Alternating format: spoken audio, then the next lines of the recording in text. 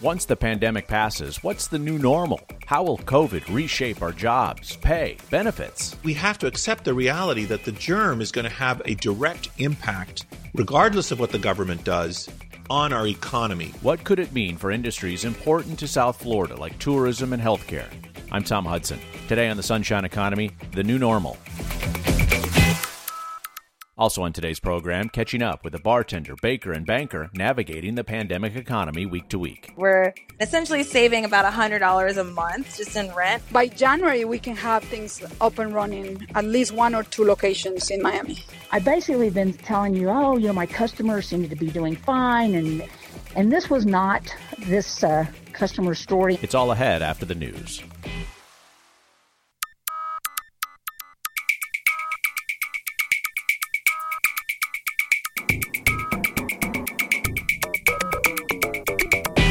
Welcome to the Sunshine Economy on WLRN. I'm Tom Hudson. Thanks for listening and supporting public media. The phrase new normal has become the usual. It's how elected leaders make plans for how to reopen the economy after restrictions were put in place to slow the spread of COVID-19. It's how businesses, schools, and other institutions refer to operating with new rules like social distancing and limited capacity. It's shorthand for whatever changes in our lives the virus is foisting upon us. The new normal. But just how long these changes will remain new or normal is a mystery. The virus continues spreading. Hospital admissions have been climbing. Work from home, for those who can, is the rule. Tens of thousands of people remain unemployed. Rent and mortgages are overdue. Thousands of people in South Florida are having a tough time affording food. More than 1.5 million are having a tough time paying for normal household expenses. Restrictions remain on hospitality and travel businesses as the pandemic enters its 9th month. The new normal is losing its newness as the virus keeps circulating. In 2021, it'll still be there, and we're still going to have to deal with it. That's Nicholas Christakis. He's a sociologist and former hospice doctor. He runs the Human Nature Lab at Yale University. The lab focuses on how we think, feel, and behave toward others, emotions and actions at the heart of the response to the pandemic. The American public is being called upon to work together and to sacrifice. And we have to maturely accept this challenge. We see this challenge in the United Kingdom and across Europe with the return of restrictions as infections surge there. Here in the United States, Chicago has banned bars and restaurants again from serving customers inside. Some reopening efforts have been rolled back in Idaho and Connecticut. Areas experiencing a sharp increase of infections are returning to some of the same tools used in the springtime in hopes of slowing the spread and keeping hospitals from being overrun with COVID-19 patients. Florida remains open. There remain some restrictions in South Florida. Restaurants and bars in Miami-Dade County, for instance, can operate with at least half capacity, maybe more if they can spread out tables and chairs enough. Fort Lauderdale bars can only have half their capacity inside, and some areas still have overnight curfews. Christakis expects this new normal will last at least a few years, even when a vaccine has been discovered, and the new normal will continue to affect the economy. His new book is Apollo's Arrow, The Profound and Enduring Impact of Coronavirus on the Way We Live. It's part history book of pandemics and predictions about how COVID-19 will influence the economy for years to come. We spoke on Friday. Plagues have been a part of the human experience for thousands of years. Why should we be any different? I mean, why would 21st century Americans, despite our wealth and our knowledge and our power and our democracy, this pathogen doesn't care about those things. And so we are going to have to face this germ and accept this reality. So 2021, we're still going to be there. We're still going to have to deal with it. It is still going to be circulating. I don't think we will yet have reached herd immunity. I don't think a vaccine will be widely available until 2022. And so I think we're going to be dealing with it. We're going to still be wearing masks. We're going to still have to close our schools intermittently, engage in physical distancing, restrict travel perhaps, ban gatherings. We're going to have to do all of these things that we've been doing so far if we wish to avoid the death and destruction that follow this pathogen. One of the many things that's fascinating about your book is how you are willing to project into the immediate and intermediate future. What does 2022 look like? Right. Well, yeah. So the unfortunate reality is we're not at the beginning of the end of this pandemic. We are just at the end of the beginning. We are just beginning the opening act of this pandemic. So what's going to happen is in 2021, we will probably invent a vaccine, which is amazing that our scientists have been able to do this. But that's just the first step. After inventing the vaccine, we have to manufacture it. We need glass vials. We need factories. We have to then distribute it, and it needs to be kept refrigerated the whole time. This is something known as the cold chain, which is not an easy thing to distribute something in the cold from manufacturing to injection. And most importantly, we have to accept it, which means that American public has to willingly be vaccinated. And so I think even if we invent a vaccine in 2021, all those other steps will get us into 2022. Meanwhile, the germ is still spreading. 2022 is a landmark year for us. We either have invented and distributed a vaccine, or we reach herd immunity, and that's the moment when the biological and epidemiological impact of the virus is behind us. But there are other impacts that we still have to deal with.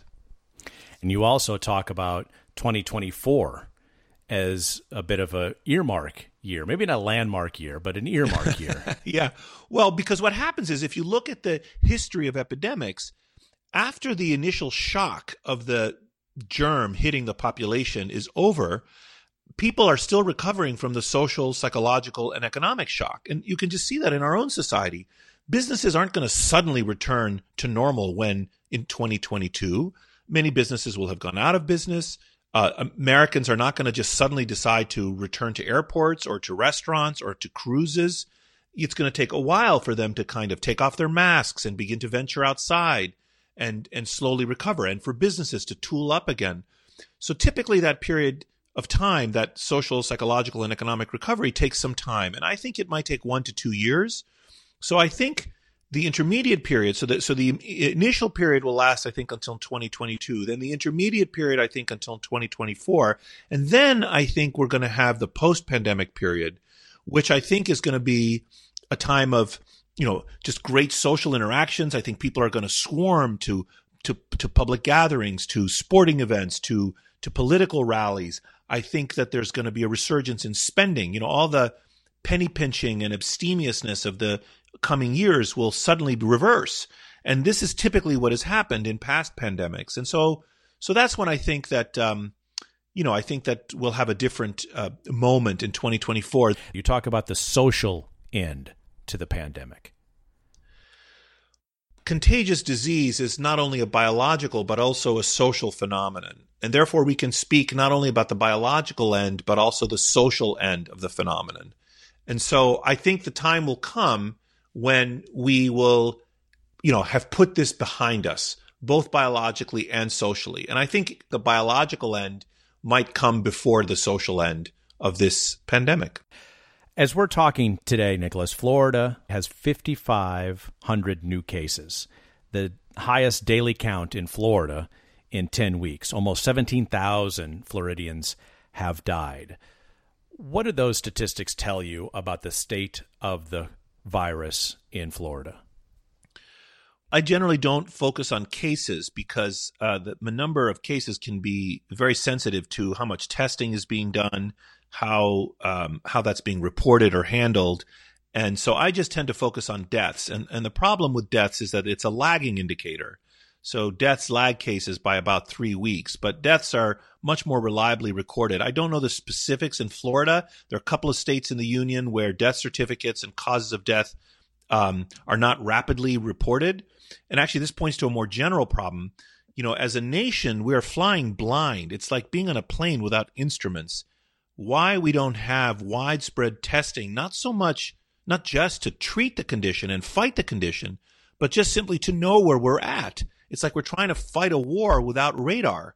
It's a real oversight, in my judgment. We need to know where the virus is. We need to know how bad the virus is. We don't. If you look at deaths, 17,000 deaths in Florida, it's a lot of deaths. And I think more death is coming, unfortunately. So I'm concerned. I'm very concerned about this. And I'm not familiar with any respiratory pandemic in the last 100 years that hasn't come in multiple waves. We're in the beginning of the second wave now. And actually, there's going to be a third wave and probably a fourth wave in a year and then in 2 years from now. Now, those latter waves tend to get much less intense and tend to tamp down. This virus isn't going away. So we have to do better at confronting it. Yale sociologist Nicholas Christakis. His book is Apollo's Arrow, The Profound and Enduring Impact of Coronavirus on the Way We Live. In Greek mythology, Apollo's arrows were infected with disease. Still to come, our conversation continues, weighing economic restrictions and protecting public health. We have to accept the reality that the germ is going to have a direct impact, regardless of what the government does, on our economy.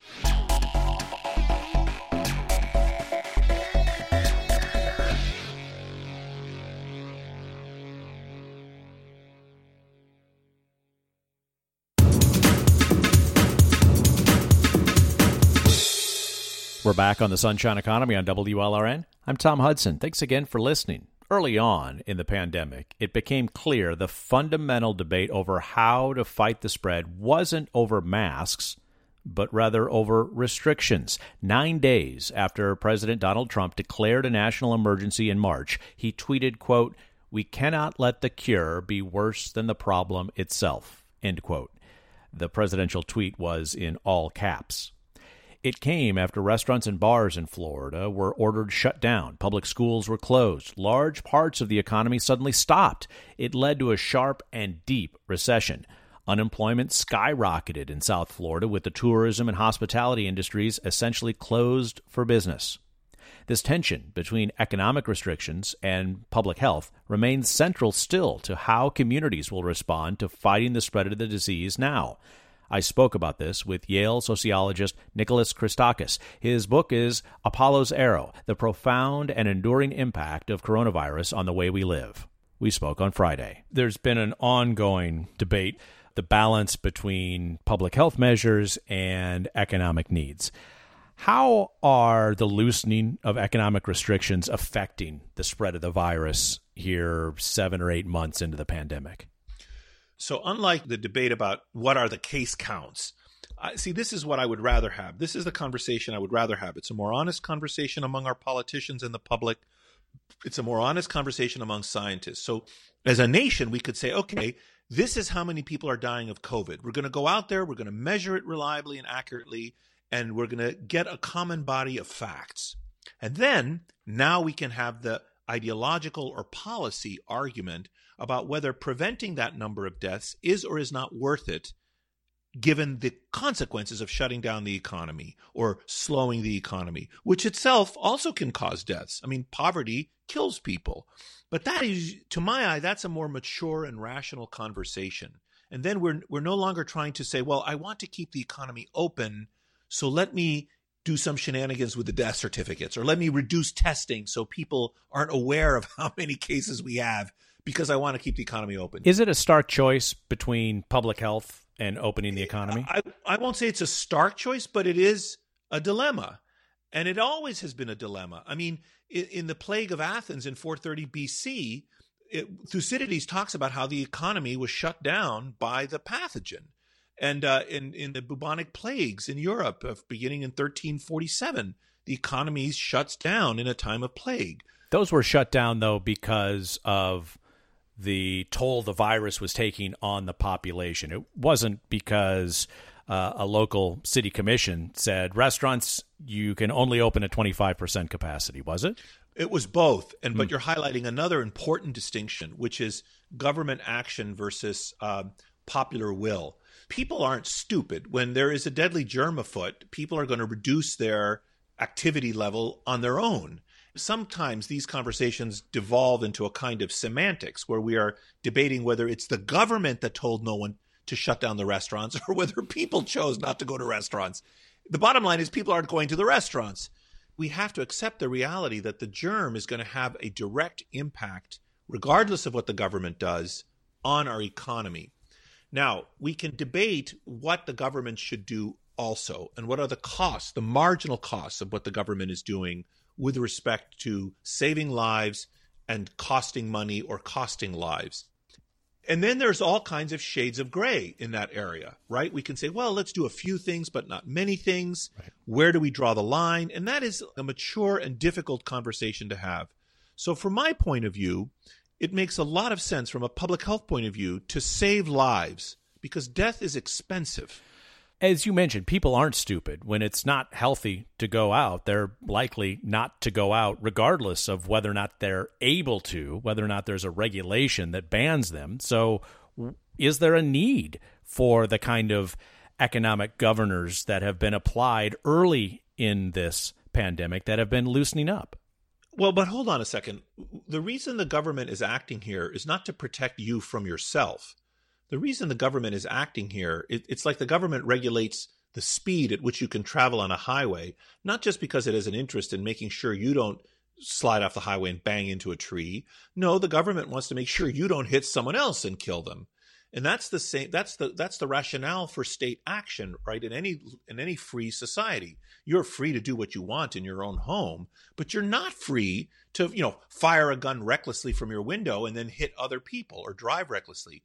So the rationale for state action, the reason we tell you to stay home is not to protect you, although it does, is to protect others, to keep you from infecting someone else. You have no right during a time of contagion to spread disease.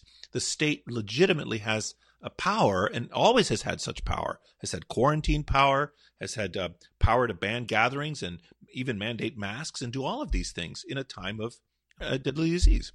Talking generally about the state as a concept, one state, Florida, where I am, has taken generally a hands-off approach with a few local restrictions here in South Florida, which has been the hardest hit area in the state. What types of protocol decisions are best made by the state or by local officials?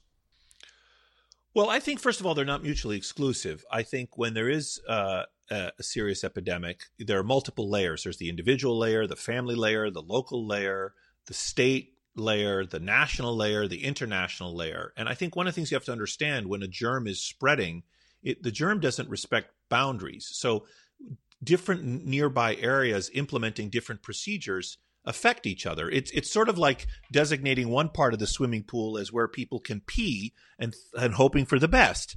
I mean, that's not how it works. That is an analogy that will sound very familiar to people here in South Florida. Yes. Okay. So, if you have one county that's saying we're going to close our restaurants, but the adjoining county doesn't, that doesn't work that way when you have a contagious disease. So then should all counties have behaved in the same way? Yes, I think we needed a national strategy and we needed a state level strategy and we needed more coordination to more effectively fight this germ. I think what's likely to happen is right now the politicians aren't feeling the pressure of enough death and destruction. But when and if the death and destruction becomes greater, the public will clamor for restrictions. And then the politicians might act. But for a politician to get up and say, you can have our cake and eat it too, or to frame the conversation as if somehow the price of keeping the economy open is not more death, I just think that's immature and shows a fundamental lack of leadership. You write in the book, it can be difficult to differentiate the adverse economic impact of the virus itself from the adverse economic effects of the non-pharmaceutical interventions people implemented in response. In other words, limiting capacity at restaurants or shutting down bowling alleys and movie theaters or mandating masks or social distancing, for instance. Mm-hmm. How is an economy to wrestle with this balance? It's not easy. I mean, it would be like, imagine here another counterfactual. Imagine a dirty bomb had been detonated in Miami and there was just radiation everywhere. It would be hard to go about normal business, right? I mean, there's a friction that's been introduced into our world that didn't exist before. the virus isn't going to go anywhere. So we have to think about what is the wisest course of action for us going forward. What procedures can we put in place? What investments can we make as a nation, for instance, in testing? Think about if we had instant rapid testing. Think about how easy it would be to have a cruise situation, for example. You could take 2,000 people, test them, have them spend 2 nights in a hotel, test them again, and then have them board the cruise ship. And you could greatly minimize risk by doing something like that if we had the capacity, if we'd made the investments in having inexpensive, widely available testing. How does the possibility and the probability of a vaccine or vaccines affect actions and decisions that are being taken now here in late 2020? Well, if anything, I think the prospect of a vaccine should steel our spines to tolerate these restrictions for longer. If we actually believe that a safe and effective vaccine will be available in 6 months, the smart strategy for us would be to prevent further loss of life and, be disciplined. I was going to say hunker down. I'm not suggesting that we all need to stay at home right now, but, we need to have some school closures, wear masks. So if we can do some of those things and then buy ourselves the time to get a vaccine, I think that's a wise course of action. Speaking with Nicholas Christakis, author of Apollo Zero, The Profound and Enduring Impact of Coronavirus on the Way We Live. More of our conversation is still to come, how the pandemic may reshape our jobs. Tying people's access to healthcare to their jobs in a time of a contagious disease makes little sense for them or for the rest of us.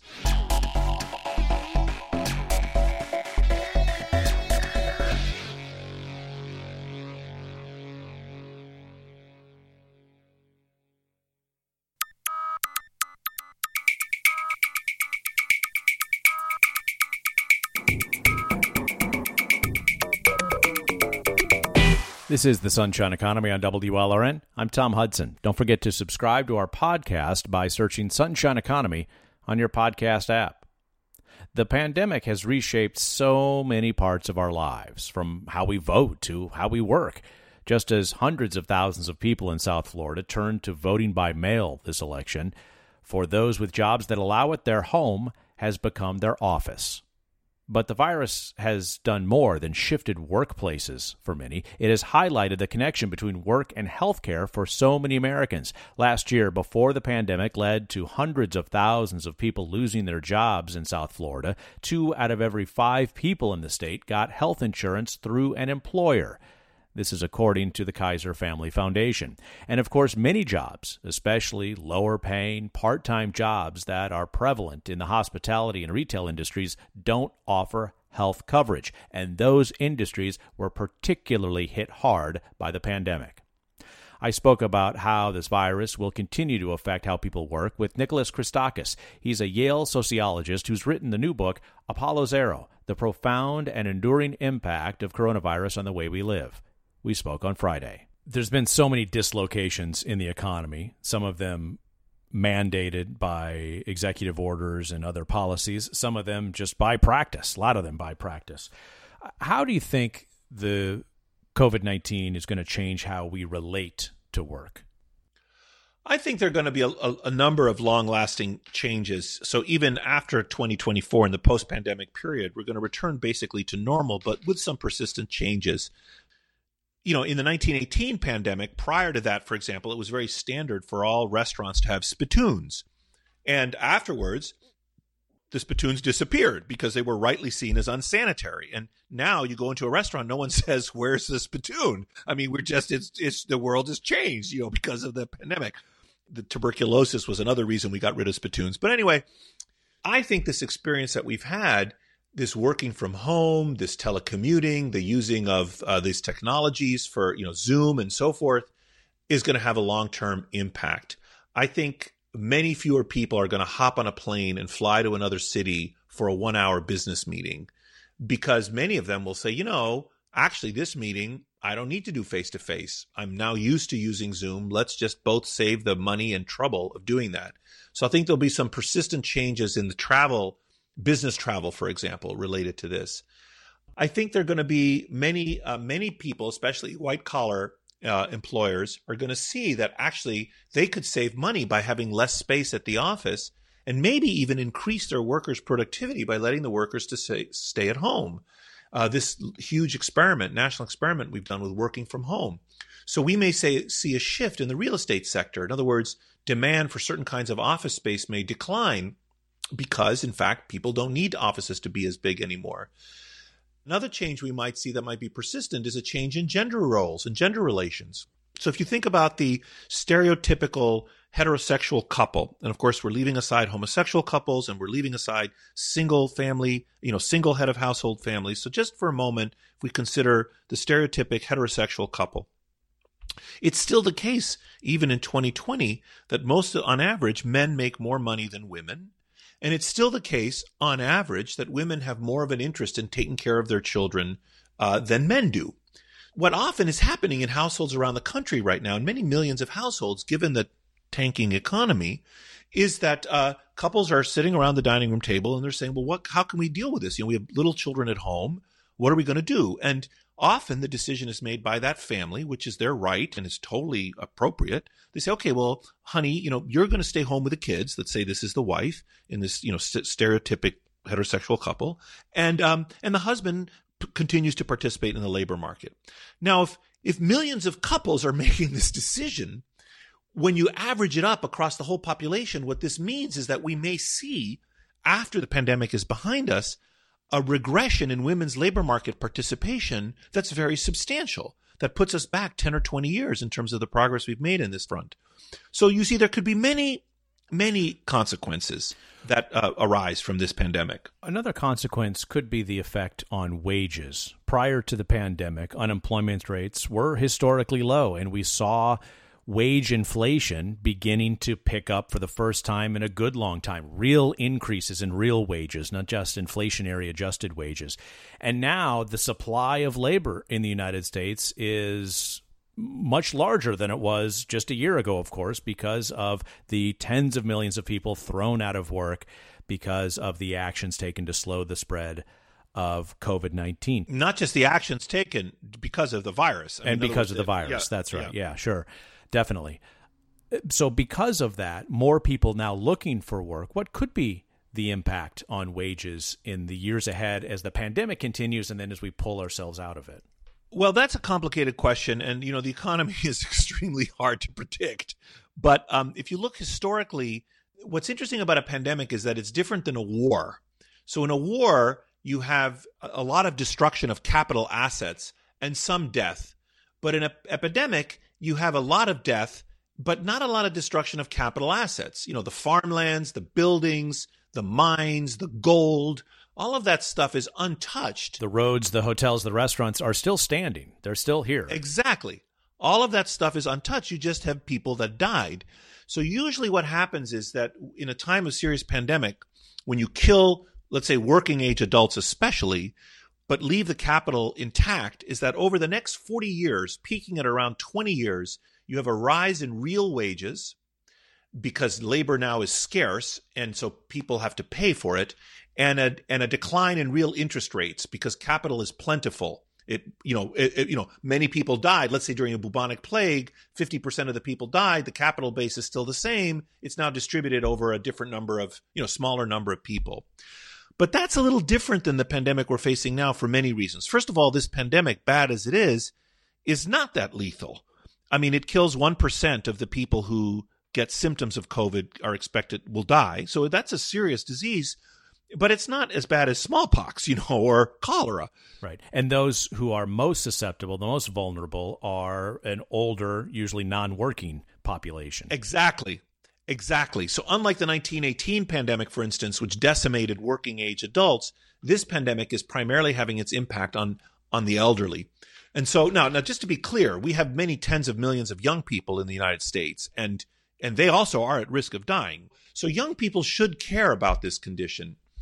So if large numbers of young people get sick, there will also be some death. But even so, it is the case that we're not going to have enough death to reshape the labor pool in our society compared to, smallpox or bubonic plague. So some of these predictions from past plagues are very difficult. And there are other factors that may affect the course of wages or interest rates over the coming 10 years. For example, the actions of the Fed pumping money into the system, usually this is hyperinflationary. Now, right now, we're not seeing any inflation because for complicated reasons that I don't fully understand, but that include the fact that people aren't spending their money.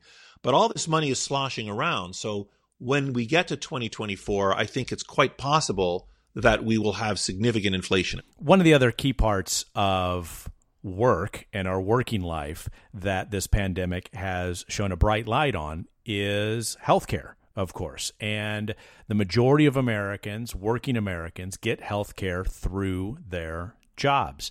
How could this pandemic reshape the healthcare benefit when it comes to the employment market?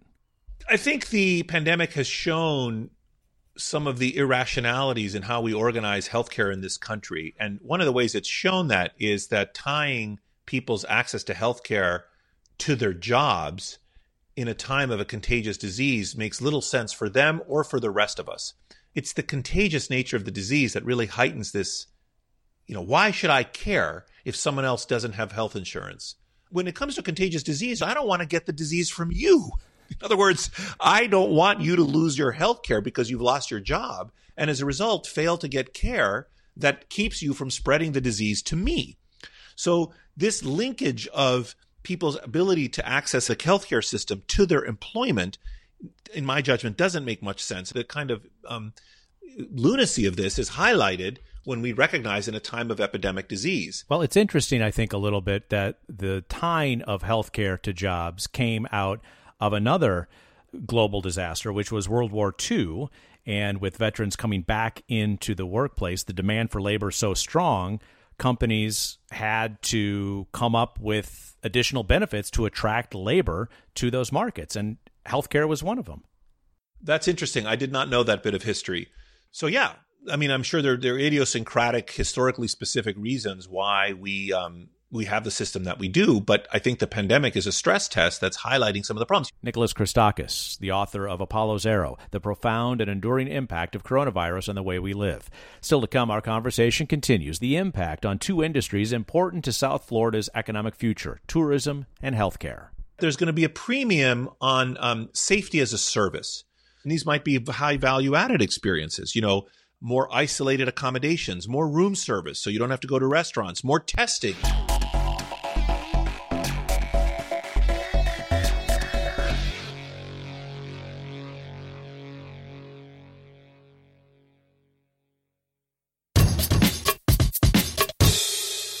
We're back on the Sunshine Economy on WLRN. I'm Tom Hudson. Over the past year, all major employment sectors in the region have shed jobs, except for a small increase in financial services. The job losses have been most severe in the leisure and hospitality industry. Restaurants and bars were closed for weeks and were restricted on how much they could reopen when they could. Hotel occupancy is a fraction of what it normally would be. Cruise ships are docked. Business travel has been replaced by Zoom meetings. Hospitality and healthcare had been fueling the employment boom here in South Florida before the pandemic. In the year before COVID, 1 out of every 3 new jobs in the region were created in these two industries alone. 130,000 new jobs combined in hospitality and healthcare. Then the virus. I spoke about how the disease may continue to affect those important industries with Nicholas Christakis. He is author of the new book, Apollo Zero, The Profound and Enduring Impact of Coronavirus on the Way We Live. We spoke on Friday. Service industries have been greatly affected by this, particularly the hospitality industry. That has been in the bullseye of the target of the virus and of the public health measures taken to slow the virus. How does the hospitality industry pull itself out of this, do you think? What are the measures it needs to be thinking about today as it relates to 2022 and 2024 and the new normal that is going to continue to evolve? One of the ways that the industry could adjust, in my view, is that there's going to be a premium on safety as a service. So if you're able to organize yourself to provide experiences for people that are safe, for example, you can have, and these might be high value-added experiences, more isolated accommodations, more room service so you don't have to go to restaurants, more testing. For example, I was reading about how Hawaiian Airlines, when you go to the gate from, I can't remember if it was LA or San Francisco, to fly to Hawaii, because Hawaii has such a low low rate, they test you on departure and you get your results on arrival. This is a very American ingenuity, capitalism kind of way of addressing these things.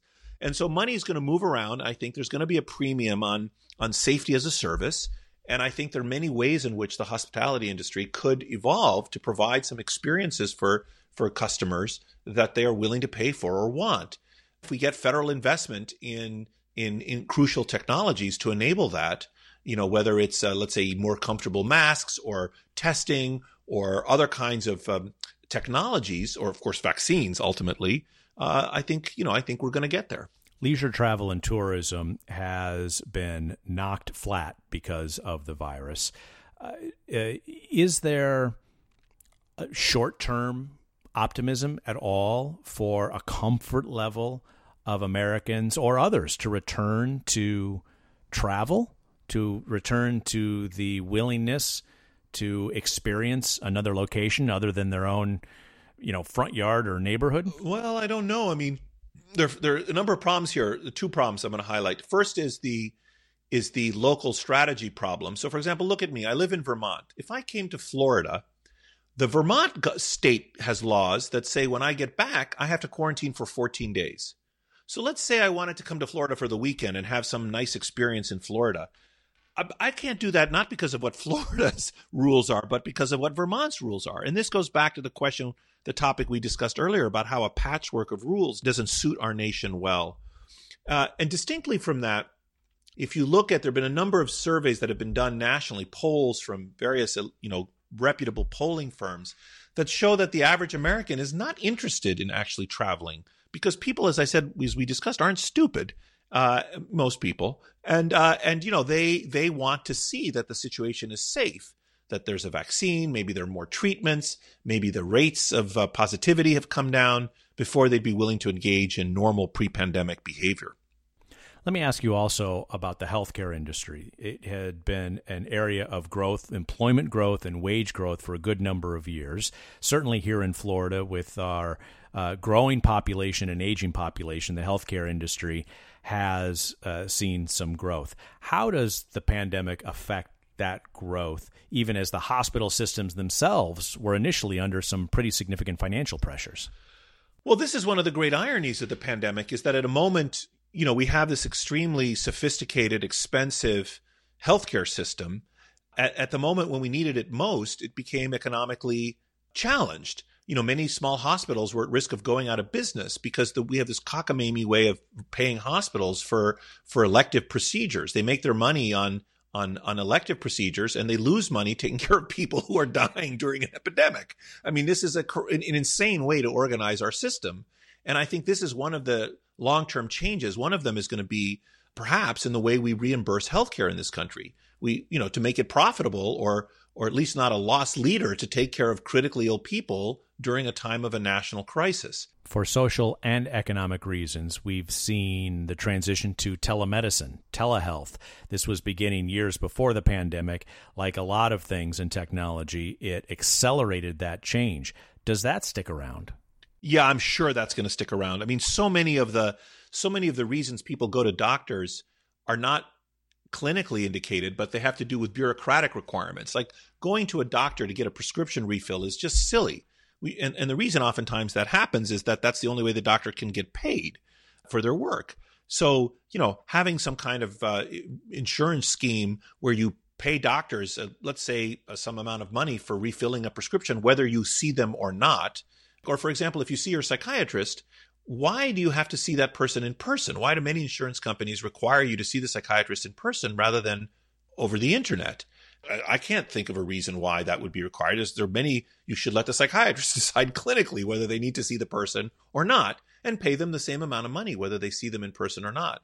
We've had dramatic changes in telehealth that have been forced on us by the epidemic, and I think those are going to stick around too. Speaking with Nicholas Christakis, a Yale sociologist, former hospice doctor, and author of Apollo's Arrow, The Profound and Enduring Impact of Coronavirus on the Way We Live. Now, still to come, we'll catch up with our bartender, baker, and banker navigating the pandemic economy.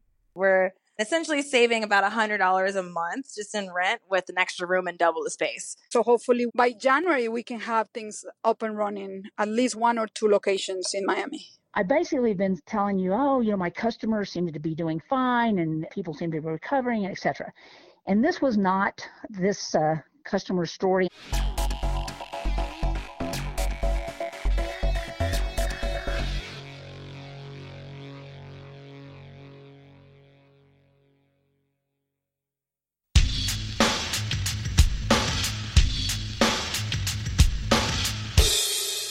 We're back on the Sunshine Economy. I'm Tom Hudson. Thanks again for listening and supporting WLRN. The election is the big event this week, right?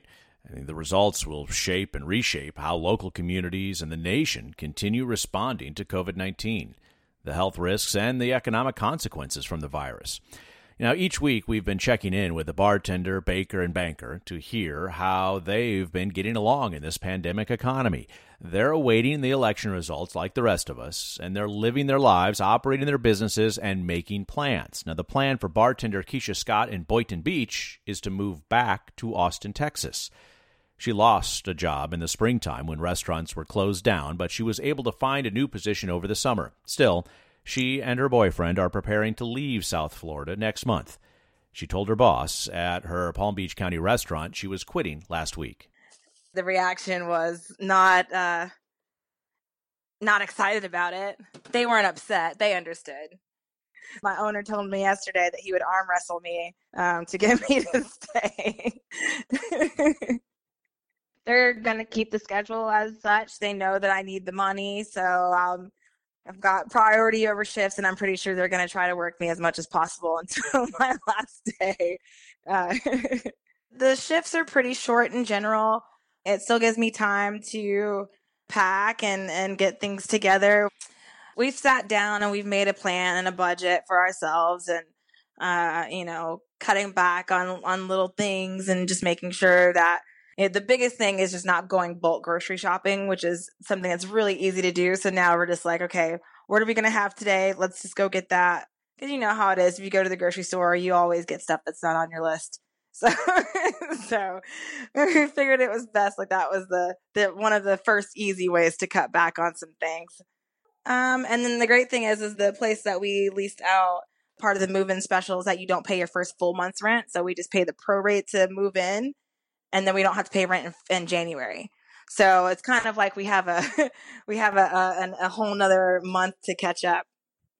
I mean, we're essentially saving about $100 a month just in rent with an extra room and double the space, on top of just groceries being cheaper. If we decided to go out, eating and drinking is cheaper. Everything's just, it's just more economically sound over there, even with the pandemic going on. I'm very much so in contact with all of my service industry friends, and everybody's still doing well out there. So now just the boyfriend and I are just making all the moves we need to make sure we're prepared for the next 6 weeks that we have left here. Bartender Keisha Scott in Boynton Beach for now. Pilar Guzman Zavala expects to be busy this week driving around Miami-Dade County. She co-owns and runs Half Moon Empanadas. Less than a month ago, the company launched a rebranding effort, and now she's on the hunt for more space. She operates 2 spaces at Miami International Airport, on campus at FIU and the University of Miami, and its main location on East 79th Street in Miami. She's looking to add more outlets next year. Last week of October, it was a good week. Nothing major, no major crisis, so that's good. We are closing the month, and we looked into our numbers for our Ventanita. And I'm very pleased to see that, sales are picking up, that, the big effort with launching the new brand, the refresh of the brand, it's actually, giving results.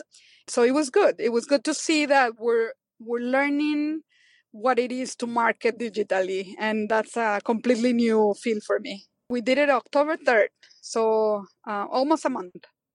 Took a lot of effort to do that launch.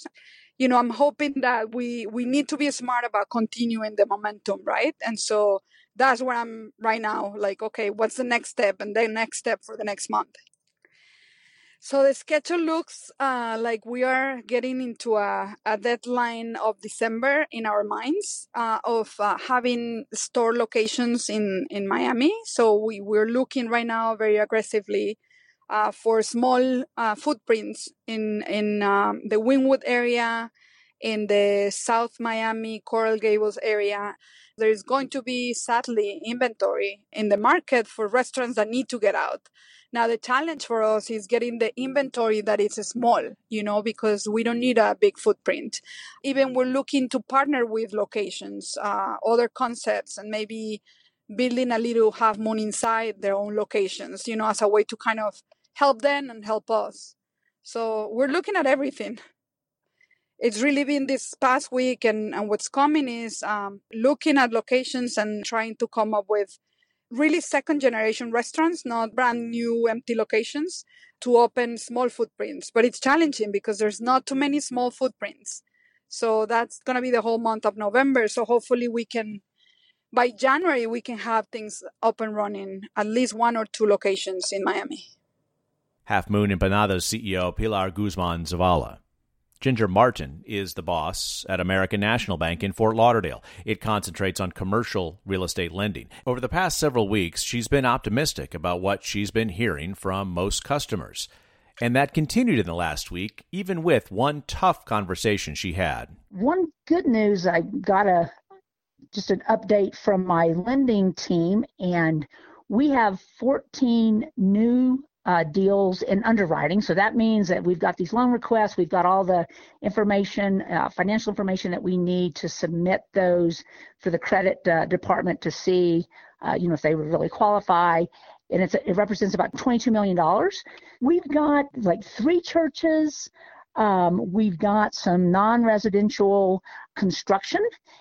We've got a couple of HELOCs, so the home equity, line of credit, and then about 4 term loans, and then just a couple of business, lines of credit. So we kind of have a mix in there.